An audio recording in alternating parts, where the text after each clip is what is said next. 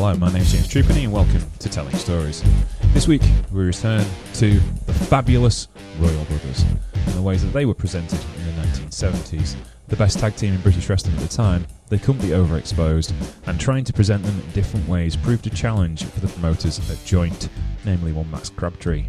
So here's another story about the Royal Brothers and how they became the best tag team in the UK. A big hand for Bert and his partner, Vic Faulkner. And together, the fabulous Royals. Another way of presenting them differently was to give them much heavier opposition. Wildly believed to be the best tag team around the middleweight end of things, heavyweights were a different matter. Though usually deployed in more sportingly balanced contests, occasionally they would venture into the top end of the scales. One such occasion happened in the early 70s. Roy and Tony Sinclair were the Cornish answer to the Royals. Tony would have a long and fruitful career not only in the UK but also for the Catch Wrestling Association in Germany for Otto Vance as a babyface and in New Japan as a heel, who just about managed to fit into the junior heavyweight division. Back then they were considered up-and-coming talents with strong family connections. Their father was Francis Gregory. Sinclair was a ring name. In fact, though the Saints, as they were known as a tag team, a nod to the popular TV series at the time, The Saint, as well as their own appropriated name, were born and bred in Bolton, just like the Royals. The St. Clair family moving up north to be closer to the wrestling hotbed of Lancashire. Roy Sinclair was an underrated heavyweight who, despite training his brother, didn't have the charisma to maintain the longevity that Tony did. To the fans in the early 70s, though, that mattered little. Starting off with Bert, this would be as clean as a new suit, and back then the fans appreciated that. He loomed over Bert, who set about things with his speed to nullify the obvious power advantage. However, it was Roy who showed some adept at distraction techniques.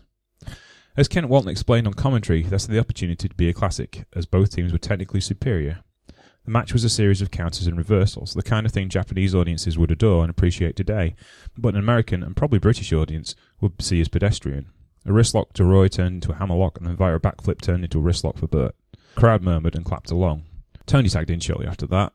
Tony tagged in shortly after and was on the receiving end of an arm drag, then a wristlock and jerk before Vic tagged in and went into his usual rope running routine to liven up the match, but stopped mid-stride and waved at Tony as he went by, and then used a forward roll to start as an ankle pick, one of the Royals' signature manoeuvres. Reversed into a wristlock, Vic was in the hold for a minute, using every reversal he could, but always ending up back in the wristlock. Tony was one step ahead all the time.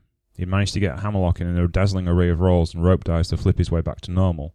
Working a short arm scissor, Vic managed some time dominating, as it was Tony's turn to keep the game of hold and counter-hold going. It was a fascinating showcase of mat wrestling. Bert tagged in, but was grounded with a head scissor. His answer was to dangle his foot in Sinclair's face, offering an ankle lock instead, which Saint kindly refused. He turned Sinclair and, using the rope's momentum, backward rolled himself into a Boston Crab. With no back-weakening holds, it was a fruitless effort, but further the story of the match. The Royals were known for their moves, and a clean contest, while less heated, gave ample opportunity to showcase them. Tony took over with a wristlock, but it was reversed into a straitjacket hold, and then a knee surfboard, but awfully close to the ropes. Roy tagged in, but was leg-tripped by Bert, who rolled him into a leg lock and then pulled his cross legs tight to the body, using Roy's weight as a fulcrum to lift and drop Roy's head repeatedly on the canvas. Another Royal signature. They came up with new manoeuvres so often, they were so unique to their style that it was hard to keep up, the majority of which go uncopied and unused today because they were so of their time. Roy powered up and reversed the hold, a feat so impressive that Vic offered a handshake, a ruse of course so that Bert could tag out. It'd be Roy's turn to watch Vic go by as he crisscrossed himself to oblivion. Roy seized the advantage with a toe and ankle hold and grounded the speed merchant.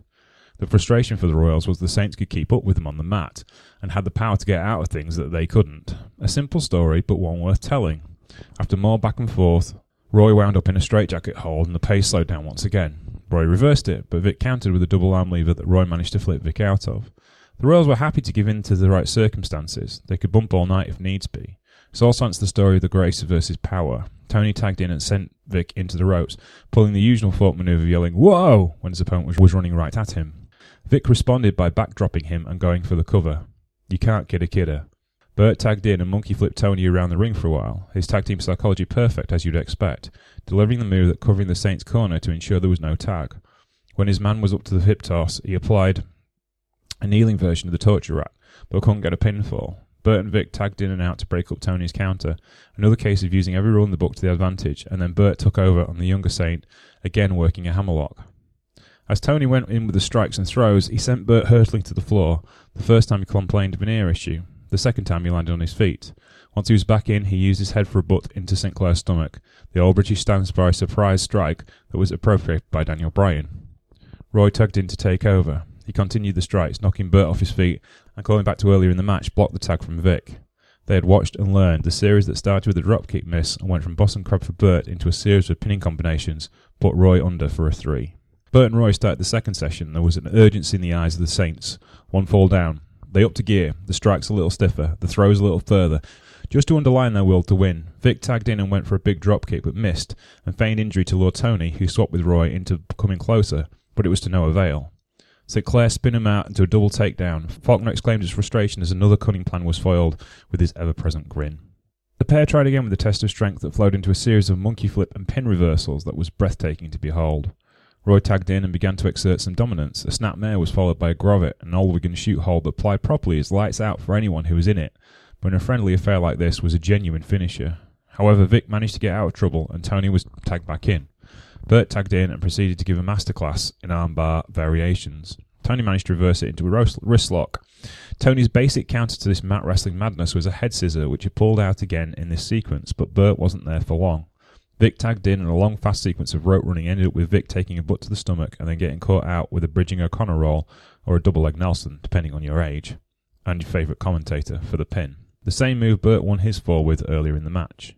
On the restart, Tony locked on an abdominal stretch but let Vic go when he didn't submit. Roy took over and after a defensive effort, Vic tagged out to Bert. Both teams started laying in the strikes thicker as the match neared its end. Postings, butts, forearms and knees. It looked like Roy was on the worst end of the stick.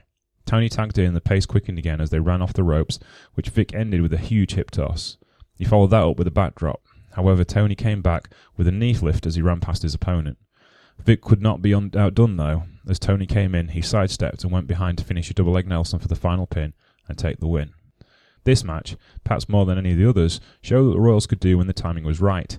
Able to tell a story of guile and surprise over strength and size, they truly excelled. This was the story of the Royals.